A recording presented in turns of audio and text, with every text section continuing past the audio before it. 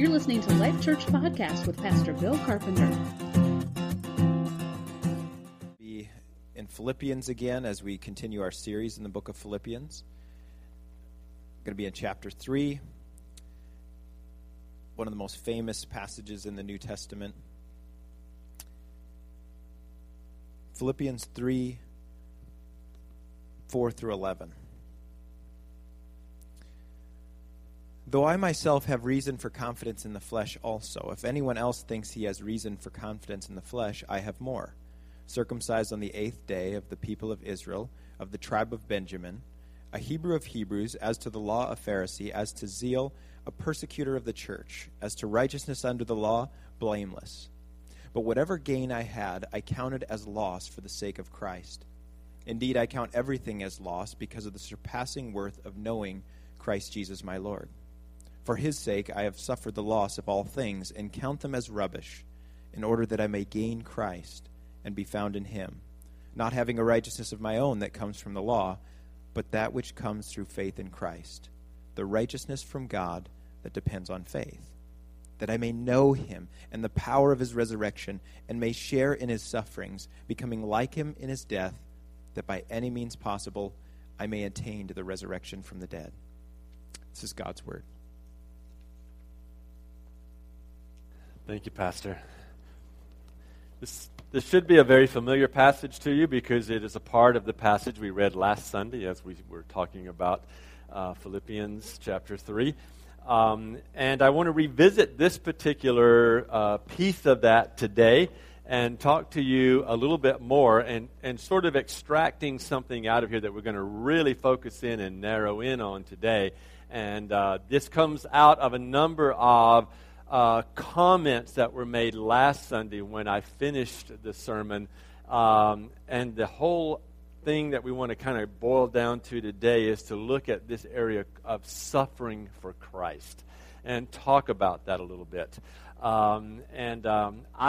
This is a passage that I find to be quite contentious among some Christians in American culture because we are not conditioned to suffer. We don't want to suffer. We do everything we can to not suffer.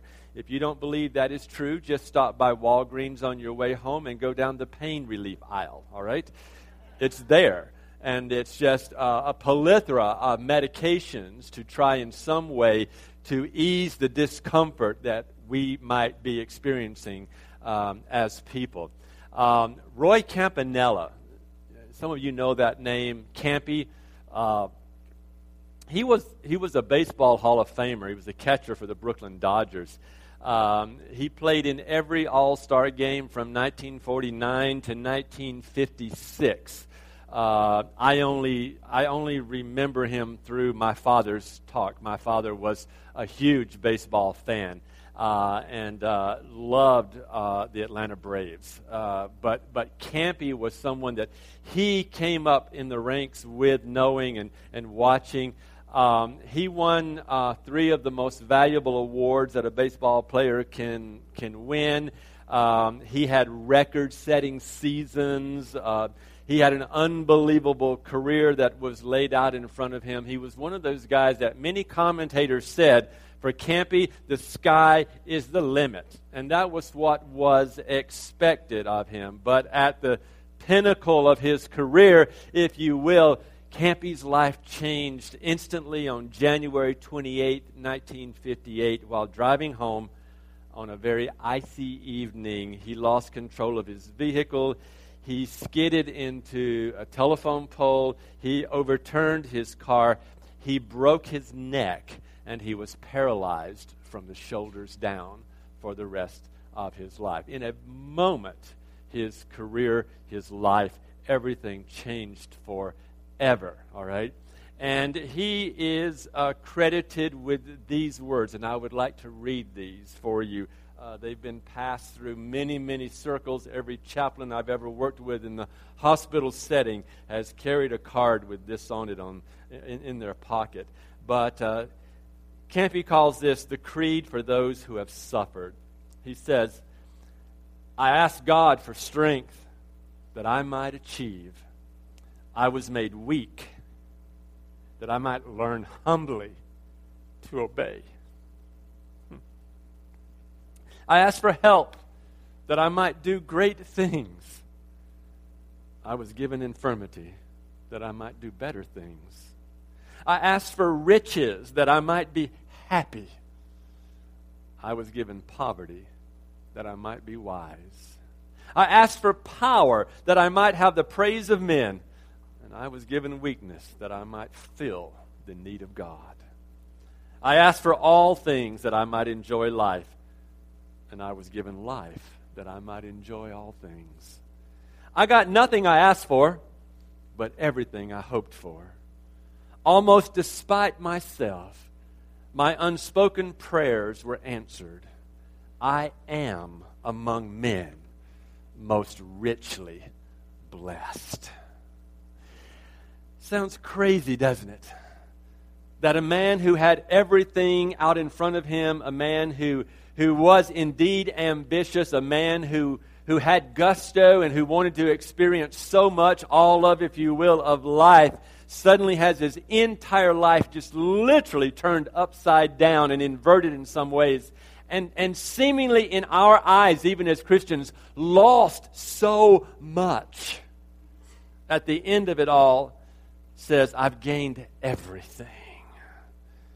What is that? What brings that about? Barb and I had the privilege, it was truly a privilege, to live with another family at one time in our life in this church.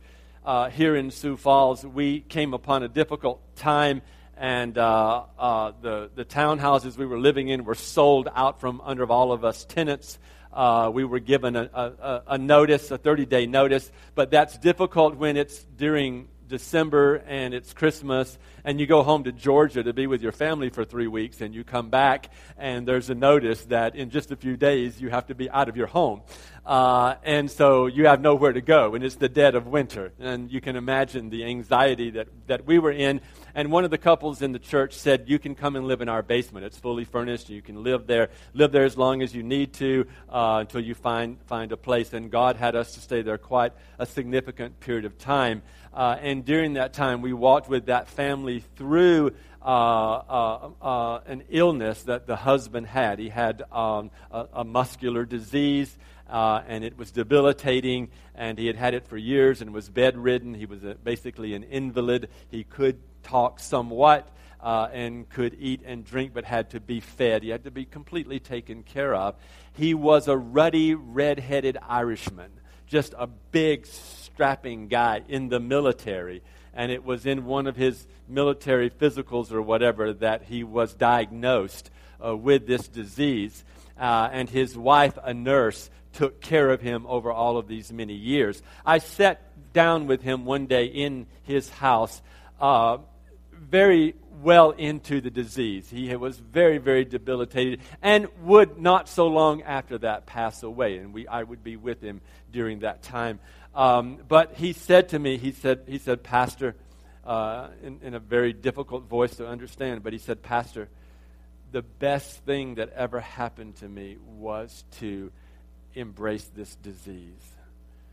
And I said, I've heard a couple of other people say that, or I've read about people saying that. I said, but explain that to me. Just tell me how. How do you say that? Are you just saying that because I'm the pastor and you want to say something that sounds really spiritual to me? Or do you really, really mean that? And he said, he eyes teared up, and he said to me, he said, honestly, had I not encountered this disease, I would have never known Jesus Christ. It was in this struggle with this disease that I found the Lord. So this is the best thing that could have ever happened to me. And I don't for 1 minute of any day of my life, nor will I, regret this disease. And he embraced it, and God did not miraculously heal him, though we prayed every day for that. He lived out his life in this disease and was set free from it in his death on this earth. These are people that have my great admiration. I just so admire people who, in the midst of adversity and suffering, they come out on top. And here's what I want to say to you today. Our church culture is not very good at handling suffering. We have this great need to be pain-free. And we are trying to avoid suffering at all costs. And here's the thing. This suffering that I'm talking about can rob us of God's deeper work in our lives. But most Christians don't have, they just don't have a strategy for handling suffering. They don't know how to transition in and out of suffering. And here's what I want to say to you. You need to be prepared because all Christians suffer. And I know that there are people in the church world who would create a great ire in them right now by just saying those words, because they are convinced that because they are a Christian, everything should be great. They should always be happy. They shouldn't have need. As a matter of fact, everything they do is centered around bartering some way with God to get that greater blessing or that more abundant blessing. And the reality is all Christians are going to suffer. Either you have, you are, or you will. Acts chapter 14, verse 22 tells us that through many tribulations we must enter the kingdom of God. That entrance is not going to be void of difficulty or adversity or suffering in this life. It is going to happen to you. If I stood up here and said to you, all you've got to do is confess certain things, name certain things, do certain things, and you're always going to be blessed and you're always going to get back a greater return than what you invest, I'm sorry, but I am irresponsible as a pastor if I say those kinds of things to you. And this isn't about dogging some other group or some other belief system or anything like that. That's not where I'm going here. I'm just saying to you, this is where I land.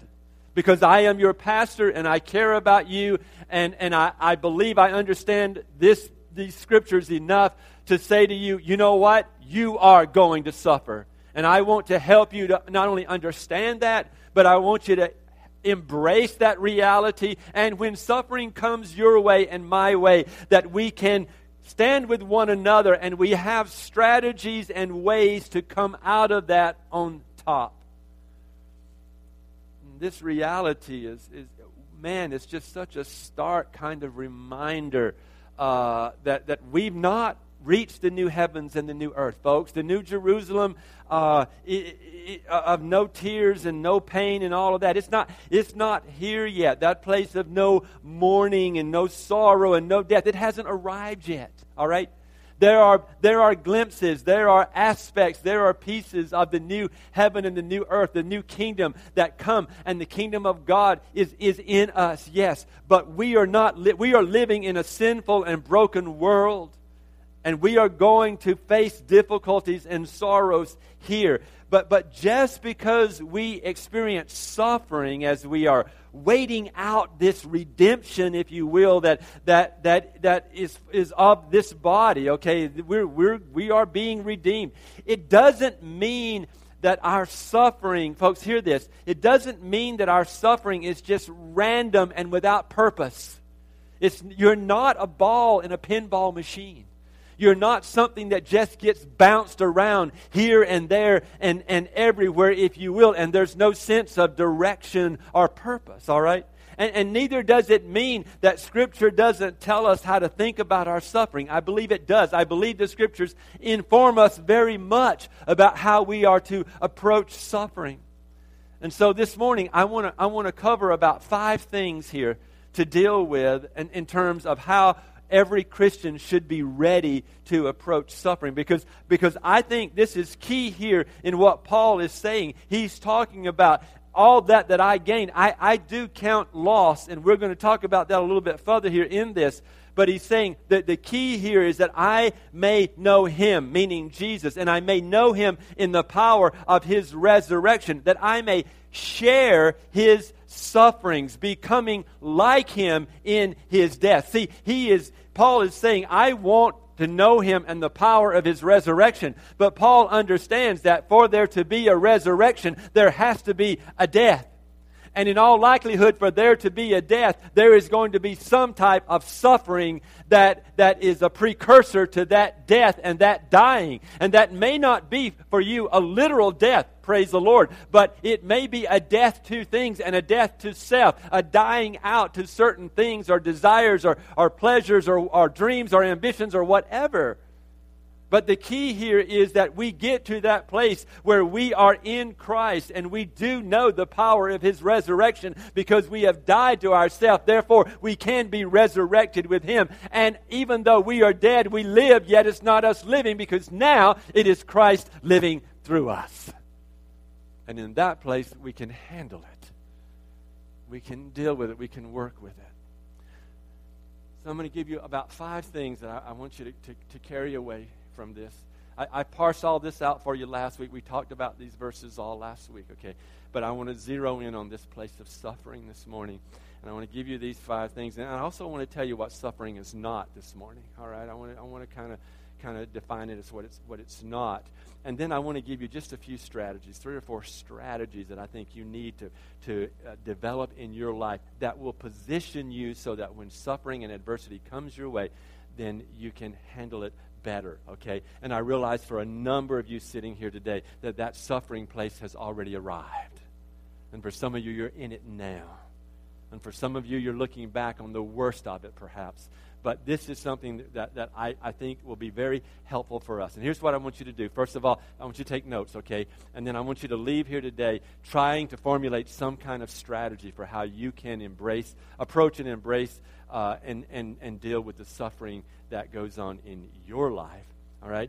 So I'm going to give you these 5 what I think are biblical truths about suffering, all right? First of all, folks, suffering is very diverse.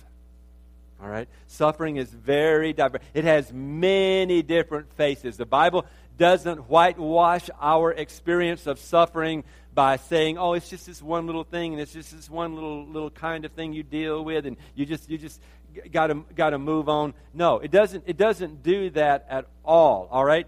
What Paul wrote as an apostle to the church at Corinth, he said, we are afflicted.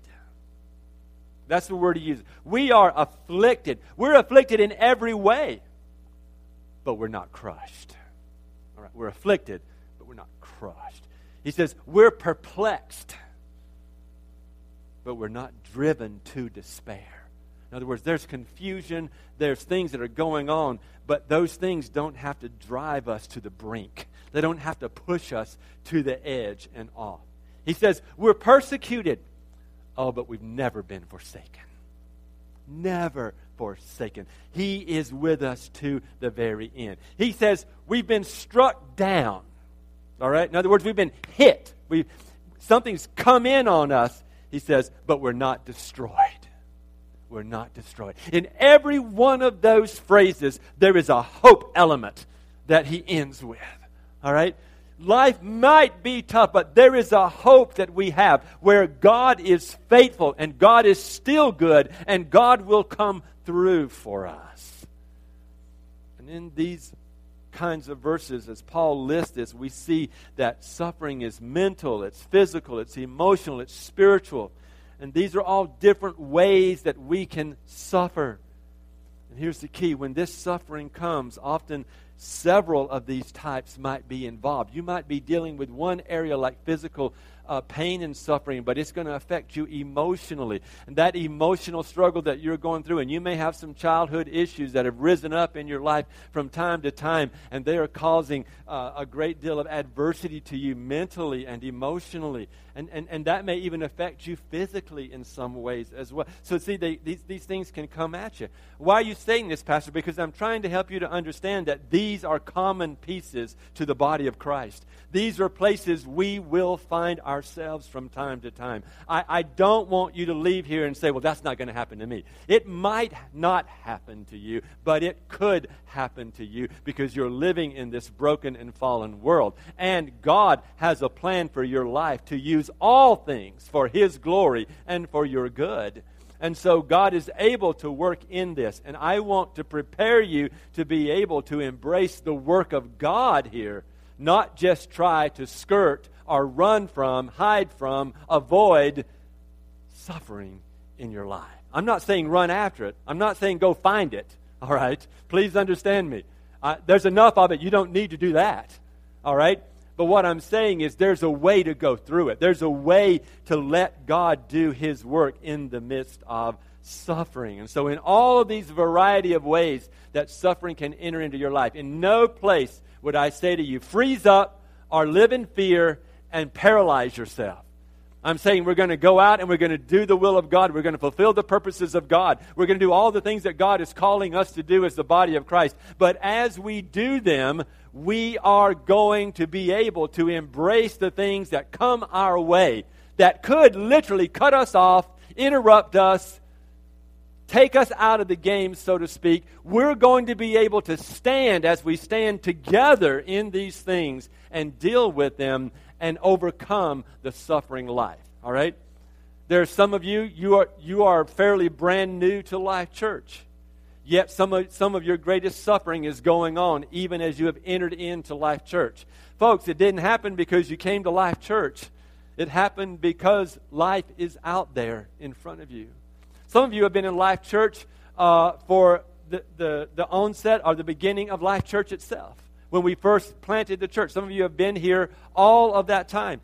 And if you will be honest, you will say there have been places of suffering in your life. Physical suffering, mental anguish, emotional conflicts and challenges, all kinds of things. And Ann and Paul have been in this church from the very get-go. And I think if you sat down and talked with them, they could share with you a couple of places where Life Church suffered along the way, and where we together as the body walked through the suffering of Life Church together over the years, okay? So these things it's multifaceted, it's out there. Suffering can come in a variety of different ways and places. Don't be surprised. Don't be caught off guard when it comes, but know what it is, and then let's realize what God can do with it, okay?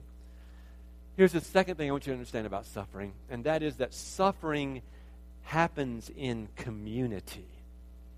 The church is not meant to be this loosely bound kind of association of sort of like functional lone rangers, all right? Everybody kind of doing their own thing, but having space between each other and not really being connected.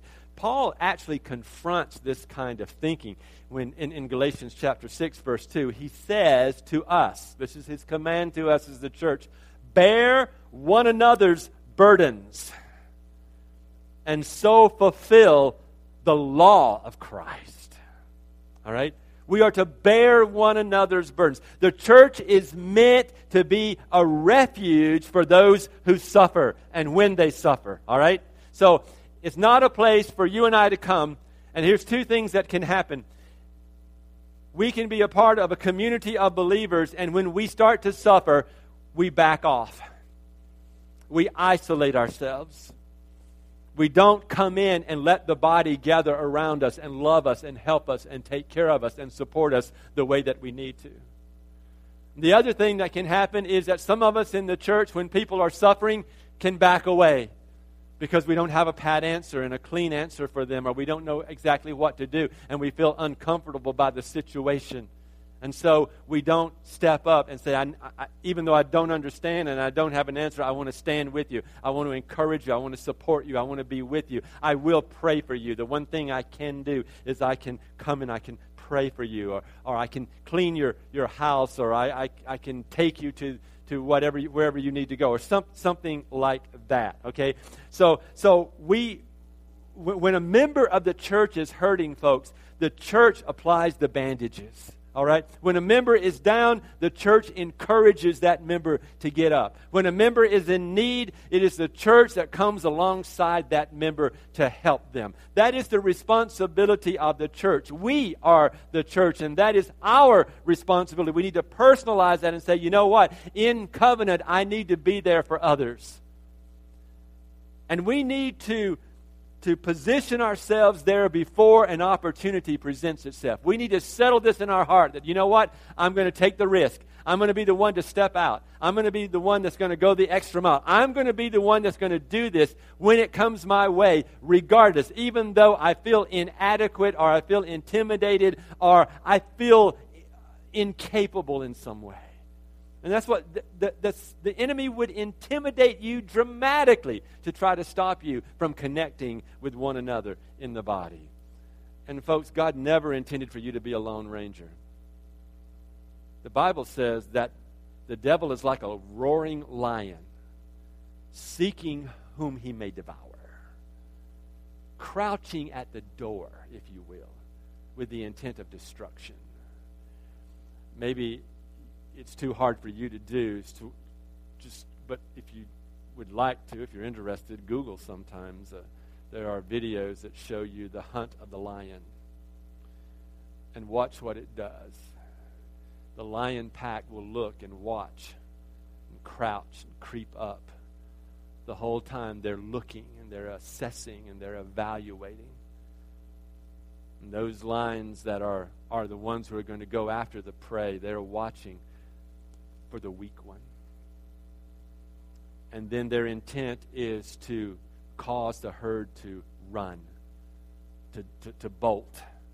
But what they do is as the herd bolts, they move towards the weaker one. And the intent is to isolate that weaker one and to get it away from the rest of the herd that is strong. And they keep working as the herd is bolting to get that one away to the point that they are off by themselves. And then they pounce on that one to destroy it. What are you saying, Pastor? I'm saying you need to be careful about letting yourself get alone when you are struggling. It's a dangerous place for you to find yourself alone in the midst of a struggle and suffering, because that is exactly where the enemy wants you to be.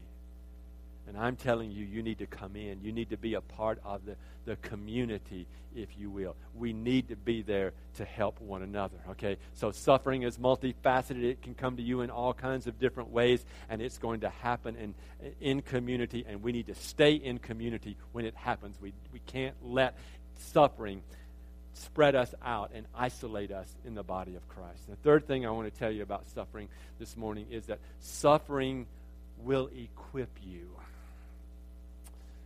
Suffering will equip you. It'll equip you for ministry, all right? First-hand experience in suffering is almost essential to equipping us for deeper levels of ministry to one another. Paul writes in 2 Corinthians chapter 1, verse 4, and he says, God does this. God comforts us in our afflictions so that we may be able to do what? To comfort those who are in any other kind of affliction with the same comfort which we have already been comforted by God. So when you've gone through the hard place, when you've been in the pit and God has come in and God has pulled you up out of the pit and God has taken you through the adversity and through the hard place, in that place you get understanding. You gain understanding and revelation from God, and you are able then to help that other person. I'm going to tell you something. I'm a pastor. I love being a pastor. I believe I have a pastor's heart. I believe I can cry over people quicker than anybody. All right? It just comes. Sometimes I'm with people and it just starts. And I'm like, shoot. I'm like, God, please, just make me a man right now. All right? David never cries. He just sits there in the chair. You know, why can't I be like David and not cry? I'm bawling, you know. This is about the sissiest pastor in the world, okay? I'm sure this is no help to these people, you know. But it's that way. I have a great deal of compassion. I have a great deal of mercy. I'll walk with anybody. I'm not intimidated by where you're walking. It can be quite a shaky bridge you're on.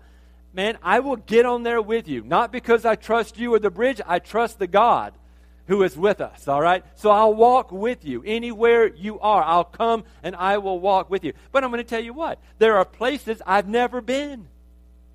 And there are places that some of you have been that I've never been. And you're better equipped to walk with that person than I am. Simply because you've been there and you've experienced the faithfulness of God in that place. if you're suffering the pain and the agony of a divorce, I'm not the best guy for you. Can I empathize with you? Can I love you through that? Can I be there for you? Yes, and I'm going to. I'm going to. But I'm also going to refer you to a couple of other people in the body who have been there and who have suffered that kind of pain and that kind of rejection and hurt, because they know how God comforts in that place. Right? So, God will use you. How? The link between experiencing suffering and equipping for ministry is quite unique, all right? But I would like to read from an author. David Paulison is the guy. I just want to read this for you. He wrote Suffering and the Sovereignty of God. And he says this: when you've passed through your own fiery trials and found God to be true to what He says, you have real help to offer. Wow. You have firsthand experience of both His sustaining grace and His purposeful design. You know what He's doing. He has kept you through pain. He has reshaped you more into His image. What you are experiencing from God, you can give away in increasing measure to others. You are learning both the tenderness and the clarity necessary to help sanctify another person's deepest distress. That is part of what we do as the body, is we sanctify one another through what we have to give as we are going through these difficult and adverse seasons of our lives. Every one of you, by virtue of suffering, have been equipped to minister to someone else. And I would lay down a challenge at this point to say, find that place where you are able to reach another and touch them, because you have gained from the place in which you yourself have suffered and been comforted by God in that place. And then comfort them in the same way, allowing God to use you as a vessel, as a conduit, if you will. All right? So, suffering is diverse, comes from all kinds of places. Suffering happens in community. It shouldn't separate us. It should draw us closer together. Suffering will help us to be better ministers to one another. And number 4, suffering is a battleground.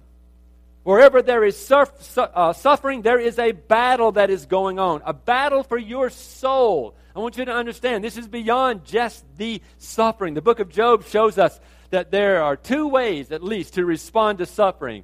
One that curses God and curses Him because of the suffering. And then there's one that praises God even in the midst of suffering. When Job was at that lowest point, Job chapter 2, it says that his wife comes to him and says, great wife here, says, do you still hold fast your integrity? Curse God and die. Isn't that just what you just need to hear about that time? God, I don't know what to do. God, I can't handle this. God, I can't go through this. God, this is more than I can handle. But your word tells me that you'll give me everything I need to go through this. And then your spouse walks up and says, do you think you got integrity right here? Why don't you just curse God and die? No. Job holds fast here. And he even says, will we not resist evil here? Will we not resist this temptation to sin out of our lips here? And he calls back to this place of trusting God and holding to God and ultimately seeing God as good. What am I saying in this? I'm saying that there is a battle raging, and this battle really is beyond this issue of suffering, whatever you're in at that moment. But it is a battle about use, all right? And here's what how I want to explain that. Satan desires to steal, kill, and destroy. And he will try and use everything possible against you to wear you down, all right? Steal your joy, kill your hope, and destroy your soul. And He will do that in a progression if He is allowed to. All right? But God, on the other hand, will use your suffering to conform you to the image of Christ, to strengthen and prepare you for the work of the kingdom, to be a blessing and a benefit to others, and to ultimately display His glory on this earth through your life. That's the battle that is going on. When you are in that place of adversity, difficulty, suffering, whatever, in that place there is a battle that is waging, that is a heavenly battle, if you will, that's going on. And if you're not careful, you become the pawn. And that's what I don't want to have happen for you. I want you to be able to recognize that you're in a place of adversity, that something is coming against you, and begin to cooperate with God in what He would do in you and through you and for you, so that you can be victorious coming out of that. God will use your suffering to conform you to the image of Christ. In other words, in this difficult place, the redemption is, I can be more like Jesus. I can be sharpened. I can be honed. I can be strengthened. I can be shaped. I can be molded. We're not saying that there isn't pain here. I'm not in any way diminishing that when you are suffering, that there is not great pain, agony, and all other things that come along with that, okay? I'm not denying that for 1 minute. I'm not saying suck it up and just pretend nothing is going on by any means. I understand that you could be in a place of great pain and great agony and great remorse and great affliction and all these kinds of things. But what I'm saying is God can be in there, and God can be working in there, and God's glory can shine through these places of suffering if you will allow Him to do so. And so you stand in this battle knowing that when God arises, the enemy is scattered. And so you live out this adversity, if you will, in this place of having confidence in God, not in the world or in the adversity. So you have a choice here in which direction you yield yourself. What are you going to feed? Are you going to feed this work of the enemy that is trying to come against you and yield there? Or are you going to stand with God and appropriate the promises that God has for you? The last thing I want to bring out here about suffering this morning for you and I as Christians is that suffering prepares us for a greater glory. Suffering prepares us for a greater glory. Now one of the very sort of like counterintuitive truths about suffering is that it prepares us for glory. That there's actually going to be a benefit. How can there's no benefit to suffering? Well, yes, there is, according to God. There is, all right? Let's look at 2 Corinthians chapter 4, verses 17 and 18. It says, and this is the way Paul describes it, all right? He uses the term affliction. I mean, when I think of affliction, when I think of being afflicted, I think that's intense, okay? But he says, this light, momentary affliction is preparing for us an eternal weight of glory beyond all comparison. In other words, the outcome here, if God is in this thing, there is no comparison to that. All right? In terms of what you're going through, you can't even throw a ball in there. You can't even get close to that. He says, we look not to the things that are seen, but to the things that are unseen. For the things that are seen are transient. All right? But the things that are unseen are eternal. And I'm going to tell you something. These types of verses, man, they are like sandpaper on our thinking if we're just going to go with the flow of the world today. Because the world says, don't do anything that won't make you happy. But everything that'll make you happy, you do everything you can to do it. All right? I mean, that is the culture that we are bombarded with out there. But the reality is that God is saying, hey, there's an eternal perspective. There's an eternal mindset here. You don't look just in this temporary world for your joy, for your fulfillment, for your completion, for your contentment. You don't live here in this world for those things. You live in the reality that the eternal Godhead is on your side. And everything that is happening here can have a redeeming component to it. And that redemption under the power of the resurrection is to lift you up and bring you to life abundant that is in Jesus Christ. And you're living that life even now in this world.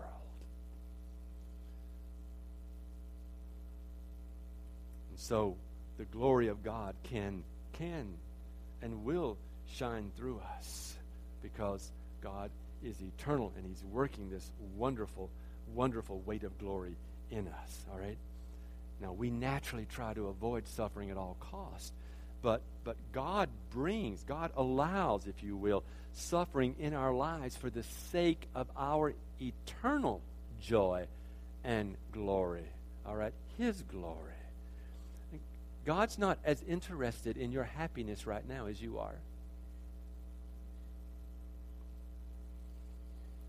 He's not interested in ticking you off. He's really not interested in making you upset or angry. He's not interested in punishing you. This is not what we're talking about here. But He is interested in you revealing His glory in this earth and eternally.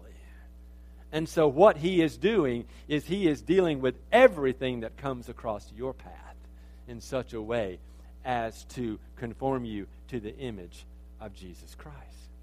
Now, I want to help you this morning by equipping you. I want to be able to help you equip yourself, if you will, to handle, to go through times of suffering for Christ, or suffering just in a broken world.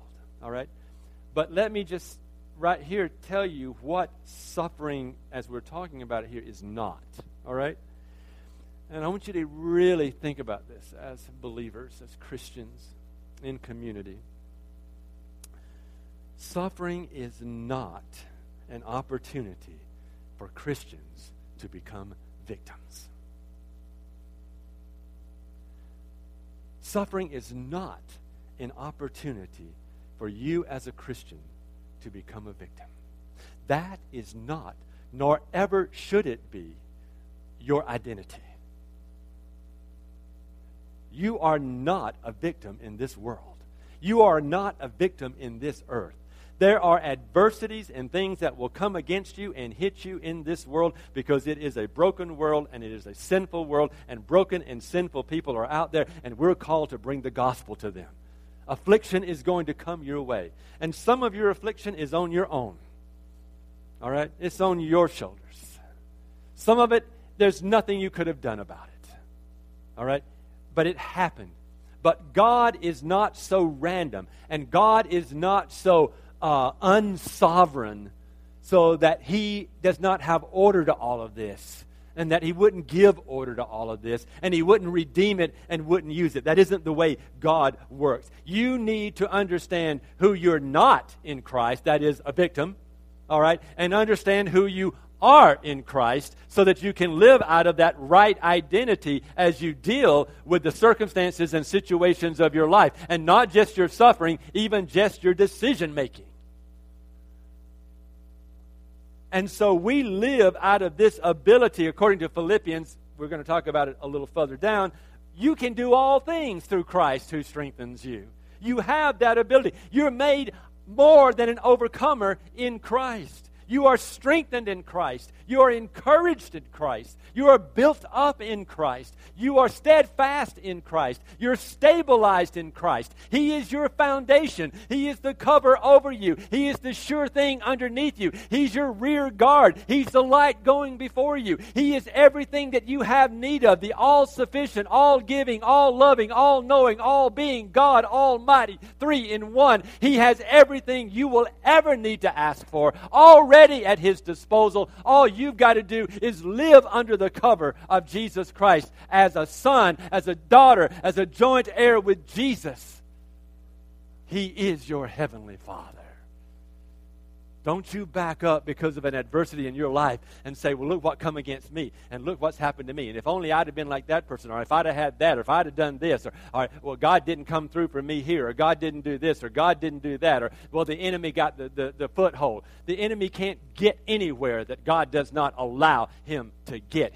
God is the sovereign one. Satan is not, all right? This may just shoot some of your theology to crazy places, but get in the Word, all right? Stand on this reality. Stand on this truth that you cannot be a victim if you are a child of God. It just doesn't work, all right? It can't be that way, all right? So I want to tell you today that you have the ability to rise up and be an overcomer in every circumstance and every situation that you are in. So when this battle comes against you, you have the ability to come against the battle, if you will. You have the ability through the blood of Jesus Christ and the power of the resurrection to do everything you can to stand, and then when you do, you stand.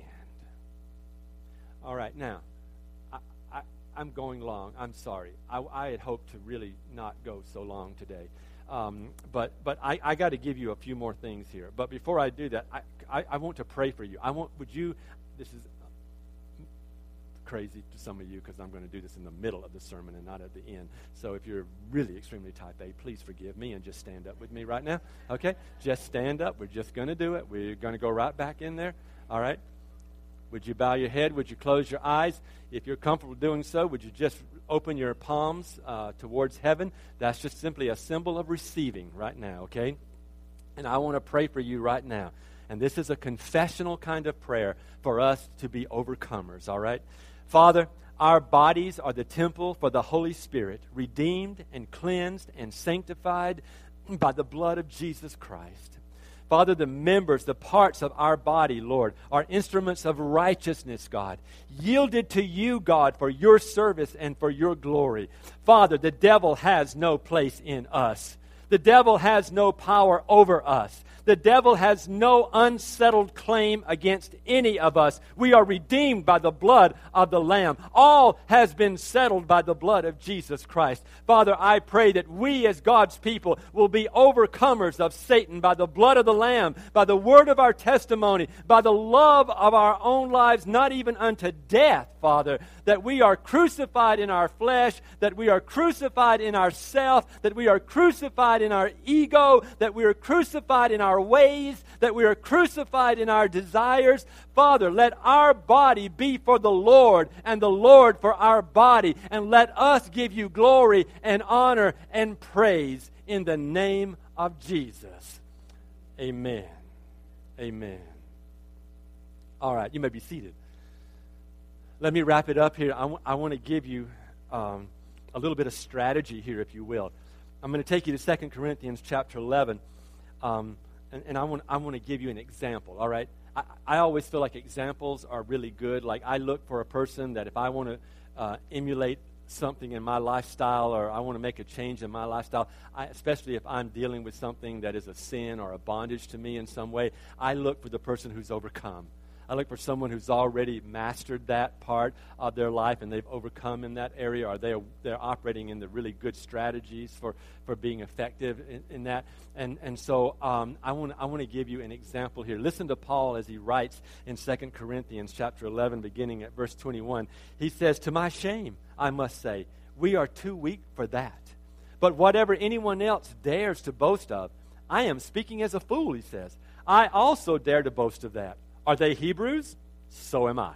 Are they Israelites? So am I. Are they offspring of Abraham? So am I. Are they servants of Christ? I'm a better one. I am talking like a madman, with far greater labors, far more imprisonments, and countless beatings, and often near death. 5 times I received at the hands of the Jews the 40 lashes less one. 3 times I was beaten with rods. Once I was stoned. 3 times I was shipwrecked. A night and a day I was adrift at sea, on frequent journeys, in danger from rivers, danger from robbers, danger from my own people, danger from Gentiles, danger in the city, danger in the wilderness, danger at sea, danger from false brothers, in toil and hardship, through many a sleepless night, in hunger and thirst, thirst, often without food, in cold and exposure, and apart from other things, there is the daily pressure on me of my anxiety for all the churches. Who is weak? Am I not weak? Who is made to fall? Am I not indignant? If I must boast, I will boast of the one things that show my weakness. The God and Father of the Lord Jesus Christ, He who is blessed forever, knows that I am not lying.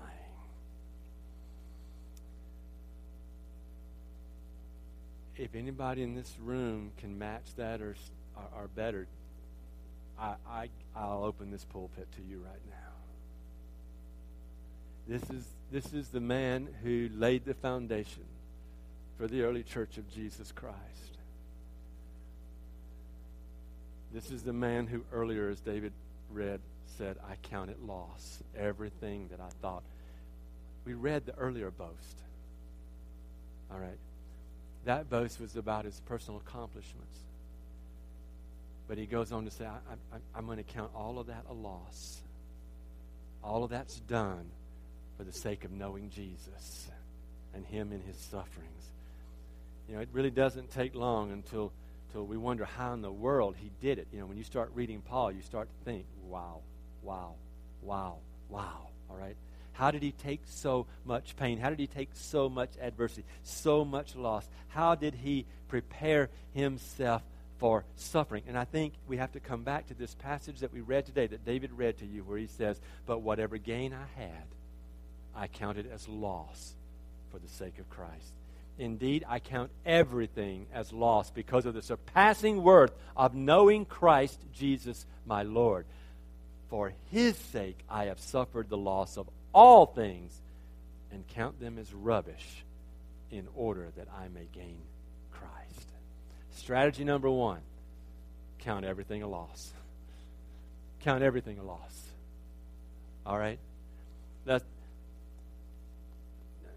I'm trying here to just sort of unfold this very significance of how Paul counted all of his gain as a loss. Basically, he took a long look at life apart from Jesus Christ. All the things that he valued, his Jewish pedigree, he still has it. All right? The place in the upper echelon of religious society, his law keeping, he still kept the law. All right? He took a long look at the list. And what he did is he just stamped over that loss. All right? Some of you you need to make your list, and with a giant Sharpie, you just write over it, loss. All right? But then he goes a step further here. And it wasn't just the past values of his personal life that he was looking at here. It wasn't just whatever gain he had back there. But Paul, it seems, looks into the future, and he declares everything as loss. Not just what is past, but what is now. All right? Everything that could pass as positive in his life. Everything good that he has yet to experience. And he's going to experience some good things. Some. But that's a loss. That's not where his heart is registering. That's not where his grip is at.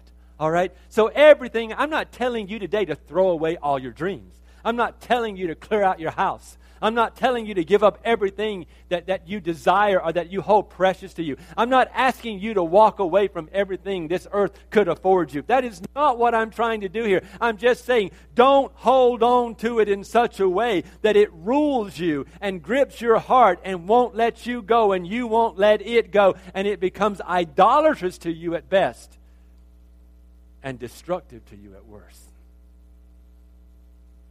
So count everything a loss. Those are not the things that are going to save you. Those are not the things that are going to have eternal weight. So hold them lightly, if you will. All right? Don't let them get a hold of you. All right?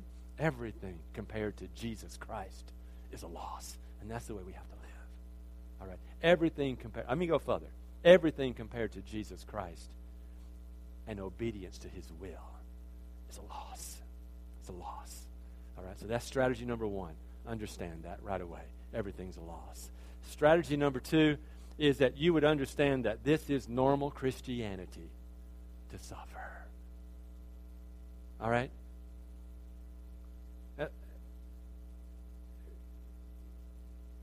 We sort of think this puts Paul on sort of a pious pedestal, and that he's at some spiritual level that, like we've never reached.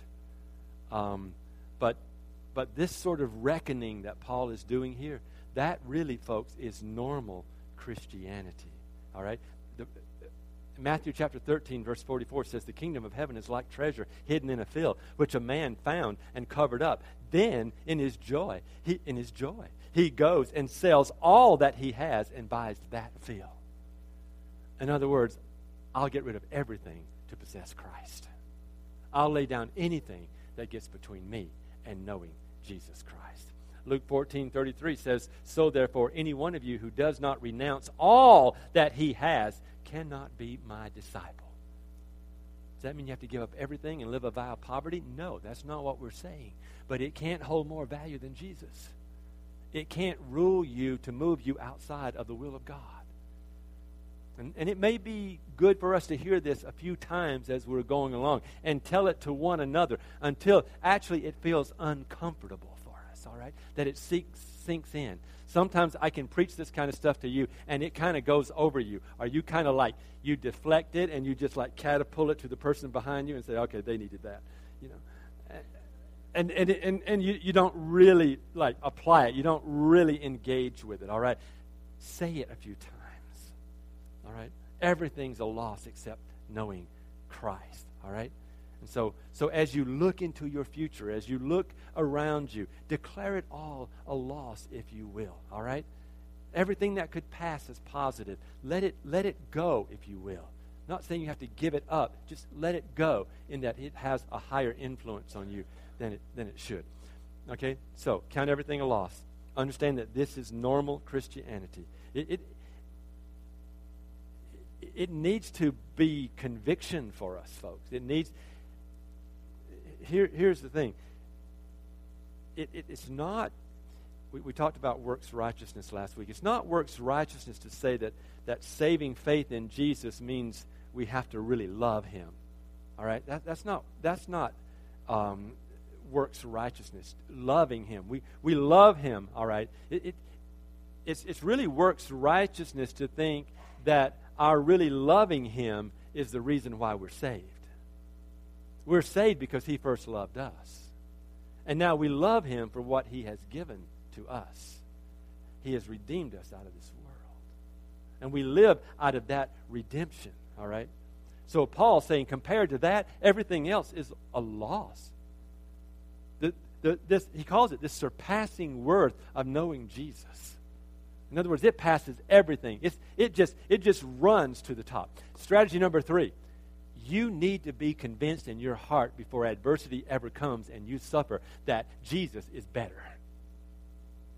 That Jesus is better than anything that you have. That suffering is nothing more than taking away of bad or good things that the world offers you for your enjoyment, such as your reputation, your esteem among peers, your job, your money, your spouse, your sexual life, your children, your friends, your health, your strength, your sight, your hearing, your success, all these kinds of things, all right? When these things are taken away, either by force or by circumstance or by choice, we suffer. We suffer in some way, all right? But if we've followed Paul and the teachings of Jesus and we've already counted them as loss for this value of knowing and gaining Christ, we're prepared to suffer. I'm not saying you won't suffer. I'm saying you're prepared to suffer and you're prepared to let God do what He needs to do in you as you suffer. Because your hand is not in the world. Your hand is in Jesus. All right? And so you need to be convinced that Jesus is better. All right? So when it comes to being a Christian, you just got to write a big red loss across the things in the world except Christ that call to you. And they may be different for you than they are for someone else. All right? And I'm saying the pain and sorrow could be great. I'm not saying you won't have pain and sorrow in these places. I have a couple of dreams that I had growing up, and I laid those down for Jesus. They were big dreams to me. They were important to me, but I laid them down for Jesus. And here's the thing. If I go back and just start dwelling on those things that I laid down for Jesus, I could get probably depressed. All right? I might even find myself resenting a bit. Can't do that. Jesus is more valuable. Jesus is more important than those things in this earth that I would have looked to give me success or to give me affirmation or to make me happy. All right? Strategy number 4. Okay, so strategy number 1 is count everything lost. Strategy number 2 is understand that this is normal Christianity we're talking about. I'm not asking you to do something outlandishly crazy. I'm asking you to be a normal Christian by just having Jesus. All right? Strategy number 3, I want you to be convinced that Jesus is better. There's no other better option. Strategy number 4, cultivate loving Him above everything else and do it today. You and I don't know the sorrows that we're going to meet tomorrow or another day. We don't know. We don't know what hardships God is going to call us to walk through. And even though we don't know them, though, we can prepare for them. And the way we do that, folks, is we gain Jesus now. Jesus in the power of His resurrection, we gain Him now. It's not going to minimize your pain, probably. Not at all. But we will know, even in the darkest night of situations, that Jesus is our God, our all. That He is our rock, He is our treasure, He is enough. And that's the way we suit up, if you will. Suffering is going to take place. And I could give you verse after verse in the New Testament that talks about suffering. But let it suffice to say that we can be overcomers. We can be strategic, if you will, with God. We can be victorious. We can do this thing. We can do it in community together because we know our God and we are willing to lay down everything that gets between us and Him. And you can be able to walk through the greatest adversities of your life if you know this Jesus. Amen. Amen. We're going to share the gospel.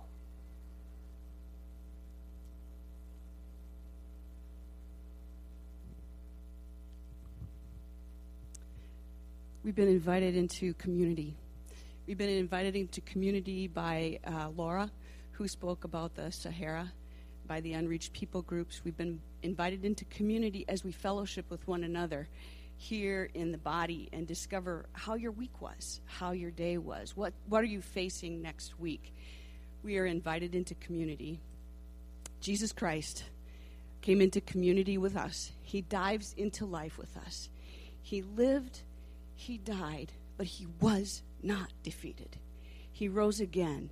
And one more promise He gives us. I will return. I will come. I will walk with you. I will live with you. And our joy is that we become more and more like Him. And we choose to walk closer and closer with Him through whatever struggle comes. This is our hope, that Jesus Christ walks with us, lives with us. I'm going to pray. You are dismissed at that point. The prayer team will come forward, and they want to be here because they want to walk with you. So if you have something that you would just like to talk to somebody about, please take this opportunity. Join us. Join in life with us here in Life Church. Heavenly Father, thank you. Thank you. For you saw the suffering that we would walk through, and you sent your Son, that He would live just like we do, suffering like we have in every way, yet never defeated, rose again from the dead, and He lives now as our eternal King to lead us into that place of life and hope. We pray this in Jesus' name.